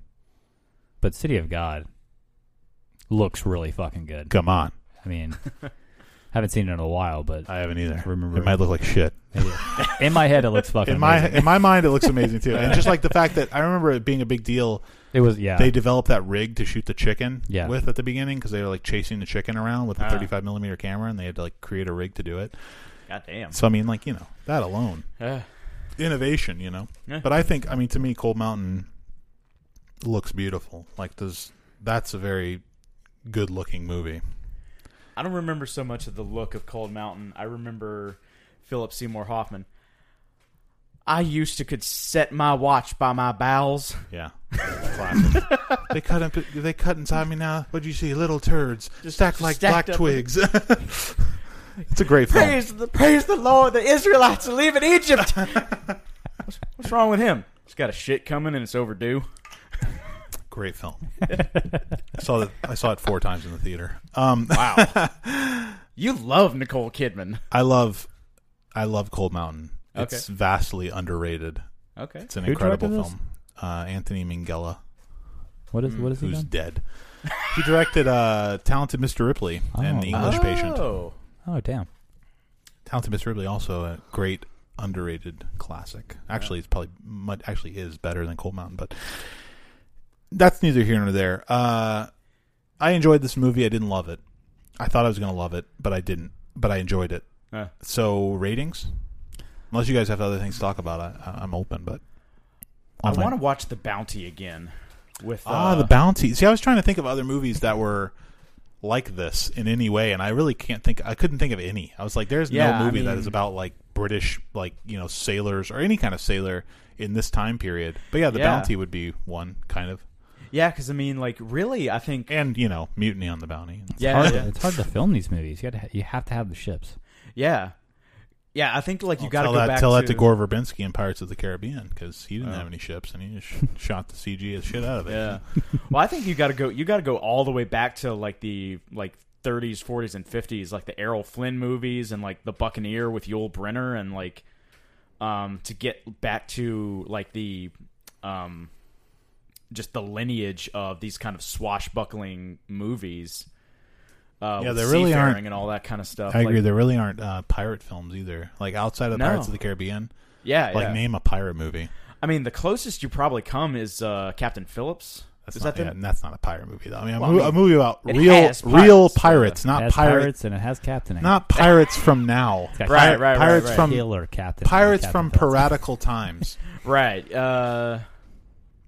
There's a movie called Pirates, directed by Roman Polanski, which I have not seen. I don't think it's available to watch anywhere. What year is this? It's 81 or something. Yeah. Oh shit. I know, like William Goldman was working on a screenplay for a pirate movie that it was supposed to have like Sean Connery and 86. Roger Moore. Okay, Send us in your pirate movies. right. Yeah.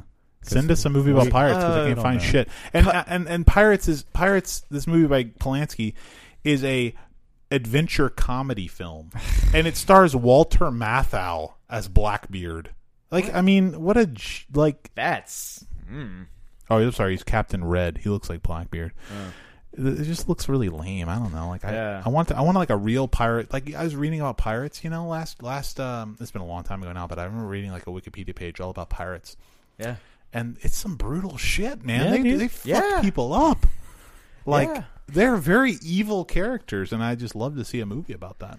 Yeah. I mean, They're not Especially like nowadays. Jack Sparrow, who are like Yeah. likable anti-heroes. They're like rapists and thieves. With like, CG yeah. and shit now, I mean, you could make something really solid. I mean, and Yeah. it would look really great. But I would refuse to watch it. I want to see something that's made with period ships. I'm with you. yes. Yeah. Blow an actual fucking ship. A fucking Yeah, man. you can build these. You can spend $25 million on CG. You could build a ship for $20 million.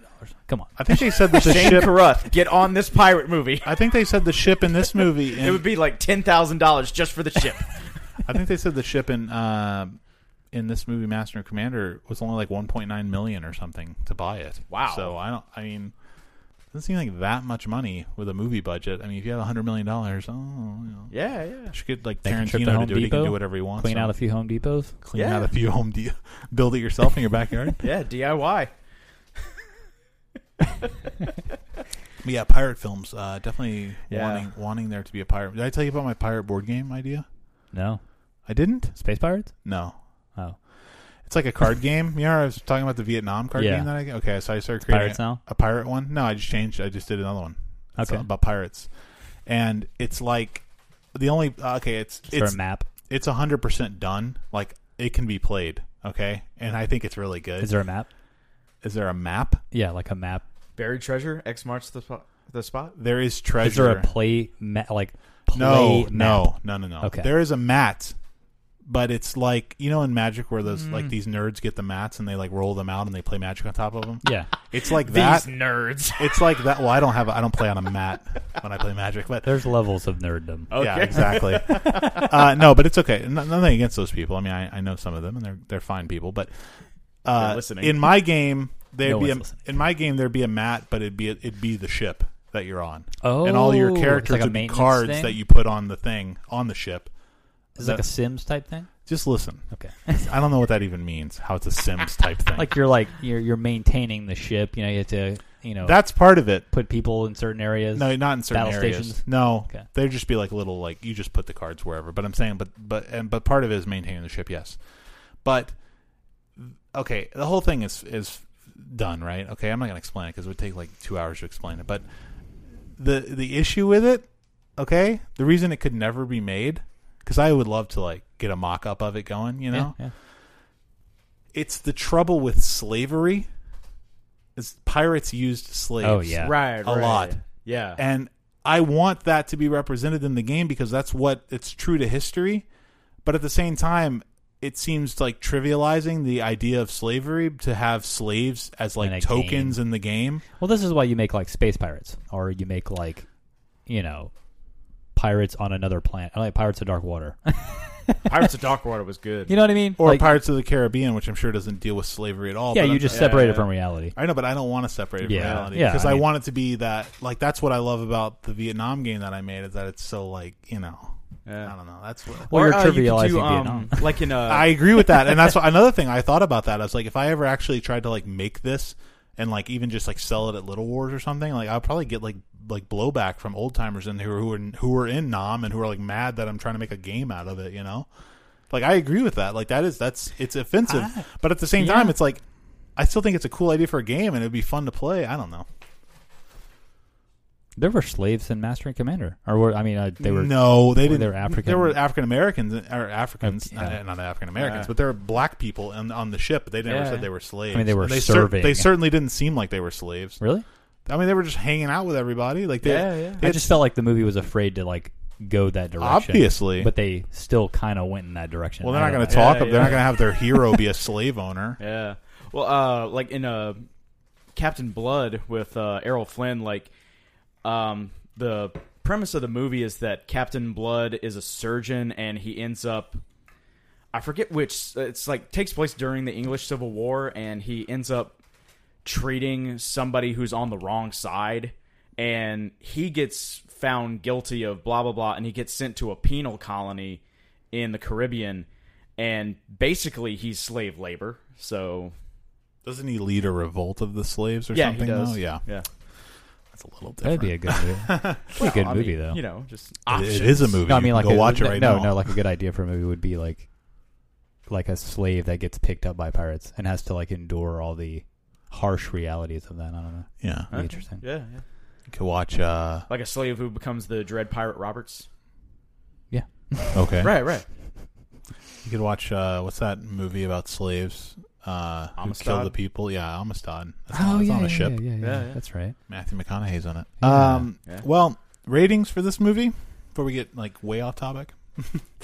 I'm going to say 4.25. All right, I'm going 3.75. I'm going 3.5. All right. Well, we have no feedback. I thought we were going to have some feedback prior to fuck? this episode. Guys, send being us some recorded. feedback. Yes. Give us something to talk about. Email us at feedback@filmiacpodcast. Tell me how wrong I am about Ladybird. Right. Yeah. Feel free to argue with us. Yeah. Go to our website at filmiacpodcast.com. You know, you can Facebook message our page, I'm pretty sure.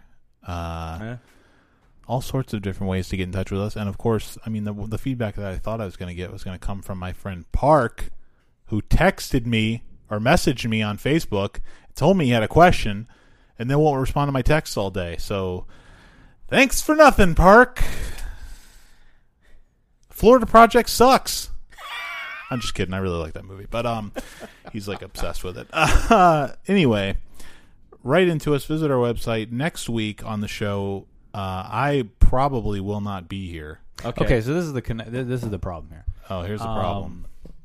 You're not going to be here, Probably. and it's my choice. Yeah. Uh-huh.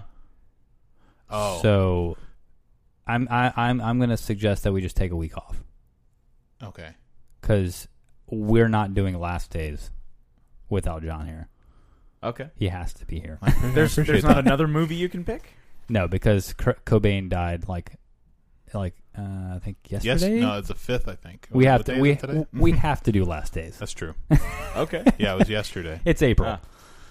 In fact, yeah, Sunday will be the anniversary of his body being found. And also Jonathan's birthday. Happy birthday. Awesome. Well. We have to do Last Days. I've been dying to watch this movie. Rewatch. Rewatch this movie. Yeah, well, well take a week off, and that sounds fine. Is that to okay, me. Kevin? Yeah, sure. You sure? Yeah. I mean, you can do something. You want to just talk You to wanna do one by yourself? Somebody. This is Kevin, and we're going to talk about Monty Python all day today. Hey, why No not? holds barred. I mean, one of you guys would have to bring your laptop, so I don't have the Oh, Oh. well, software. we're going to skip a week then. Okay. I don't know what's going to happen. We're going to need a lot of time, too, because I would like all three of us to watch the trilogy. Sure. Okay. That's fine. So- I honestly But feel a like we focus on should. Last Days. I honestly feel like, well, let's just say that then. Let's say that the next episode will be 2 weeks from now. It'll be the trilogy. Okay. To- Okay, yeah. Assuming that I can do that. Because I Yeah. don't know, because my daughter's going to be born next week sometime. Well, you're off for another Right. 3 days, and she's not born yet. And, oh, my God, my ears. 2 days, actually. So you got 2 days Yeah, to watch to three these movies. three movies. No, I can watch them. I mean, she's not supposed to be born until next Friday, but Okay. it just depends what happens, and it might be that I don't have to take any time off, but I mean, if I do, I don't want to, I don't want the show to go into languid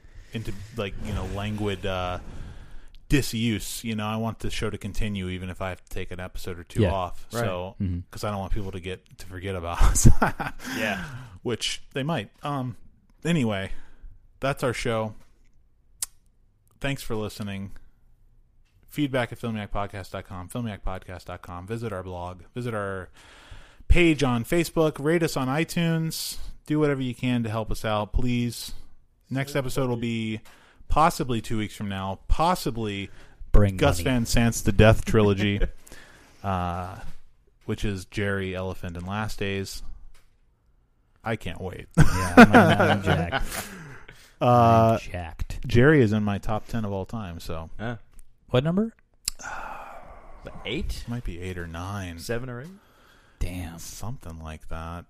But, you know, it's up there. It's in the top 10. That's pretty high up, right? Yeah. I got the top 10s right here somewhere. Let's see. Where's the blog for the Baton Rouge Film Club?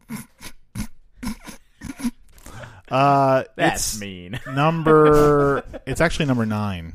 Oh, just okay. behind Days of Heaven, just before Last Temptation of Christ. Damn. It's a very eclectic top 10. Indeed. And then Rules of Attraction at number 7. It's fucking awesome. You just like bring that up every once in a while and just look at your list. I'm awesome. Yeah, I'm so fucking cool. Anyway, well, yeah, that's it. Anything else? I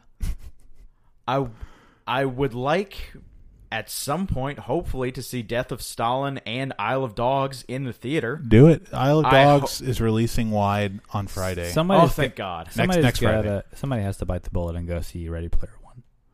Someone has to see I this. think He Who Smelt at Delta, go ahead. You're doing it. I'm probably going to see it. Okay, do it. You know All right. Rustin will go see that with you in a heartbeat. Yeah. And Allison, too, probably. No, she's not into it. Really? Not at all? No. Even like the nostalgia stuff, like No. the Back to the Future stuff? Tell her the Back to the Future car is in it if you like She might like that. Yeah. I was like, I think there's Gundams in it. She's like, that makes me not want to see it. I don't think there's Gundams in it. I think there is. You read that? There's or a something? Gundam, yeah, at one Like point. a Gundam. Yeah. Big Iron Giant or whatever it's Yeah, called. Iron is in Giant. there. Yeah. It's in that. And Freddy Krueger. Yeah. God. It looks like a total train wreck It of does. fuck, but, Yeah. you know. If you go see it, let me know. Maybe I'll go see it again. It'd be fun to talk back and forth about it. Maybe I'll like it, you know. Like when we all saw Batman versus Superman, and I was like the lone defender of it because it's not that bad. Yeah, me and Russell were just like, this is a fucking piece of shit, dude. Like, this was just not good. Like, I was like, hate it, and then you're like, I liked it. You're like complete, like... Trolling. Yeah. No, I'm not trolling. I did like it. It was fine. It's much better than any Marvel movie I've ever seen. Batman versus Superman: Dawn of Justice is one of the best superhero movies ever made. I did like the dystopian future. I'm not going to lie. That scene was okay. I like that. I don't know. That was like pretty cool. I liked it when Superman was like annihilating guys with his vision. Yeah. He was just melting guys down who were like chained to the wall or whatever. That was pretty sweet. And how Batman had a gun. Yeah. That was awesome too. You still see that a lot. You put that in your top 10? Might be going up there. I think I gave it a 3.5. So let's settle down, okay? No, I just didn't feel like it was as I heard that it was like just atrociously bad, and I don't know. I thought it was a lot of fun, and Wonder Woman ruled in it. Like when she showed up, I was like, that probably bumped it up a whole star for me. I really enjoyed her in it, just like her. Like, Did you see Wonder Woman in the movie? No, I wanted to, but then all I've heard is just like. It's just super negative, and the people who do like it, like I really don't respect their opinions. So it's just like I don't know. I want to see it. I'm afraid to like it and agree with them. Can't give them the satisfaction. I would be Exactly. shocked if you liked it. I really would be. Yeah. I mean, Batman versus Superman is one thing. This is another level. Yeah. Like, I don't know. Much more successful than Batman versus Superman, Well, which means it's got to be worse. That's not hard. though. Gotta be worse. If it had Jesse Eisenberg, it would have been better. Right. If Lex Luthor time traveled to World War I, could have made a decent movie. Yeah. All right.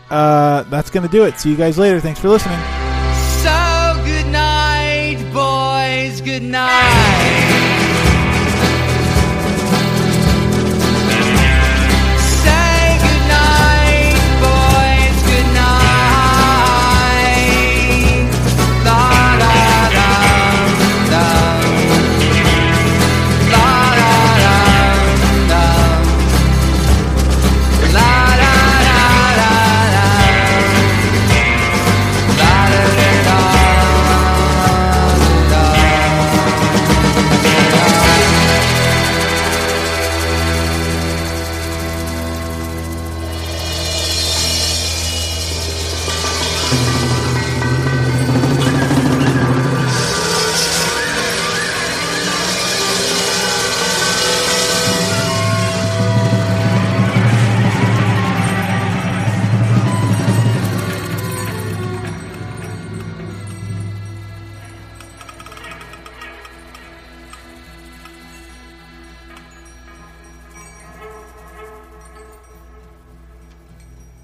We set to sail on a clipper that's bound for South Australia.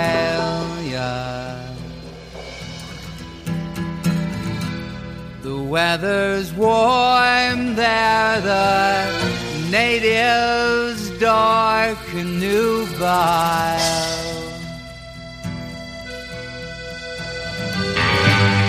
But if you listen quiet, you can hear the footsteps on the cross trees. The ghosts of sailors pass, their spectral bodies clinging to the shroud. So good night, boys, good night.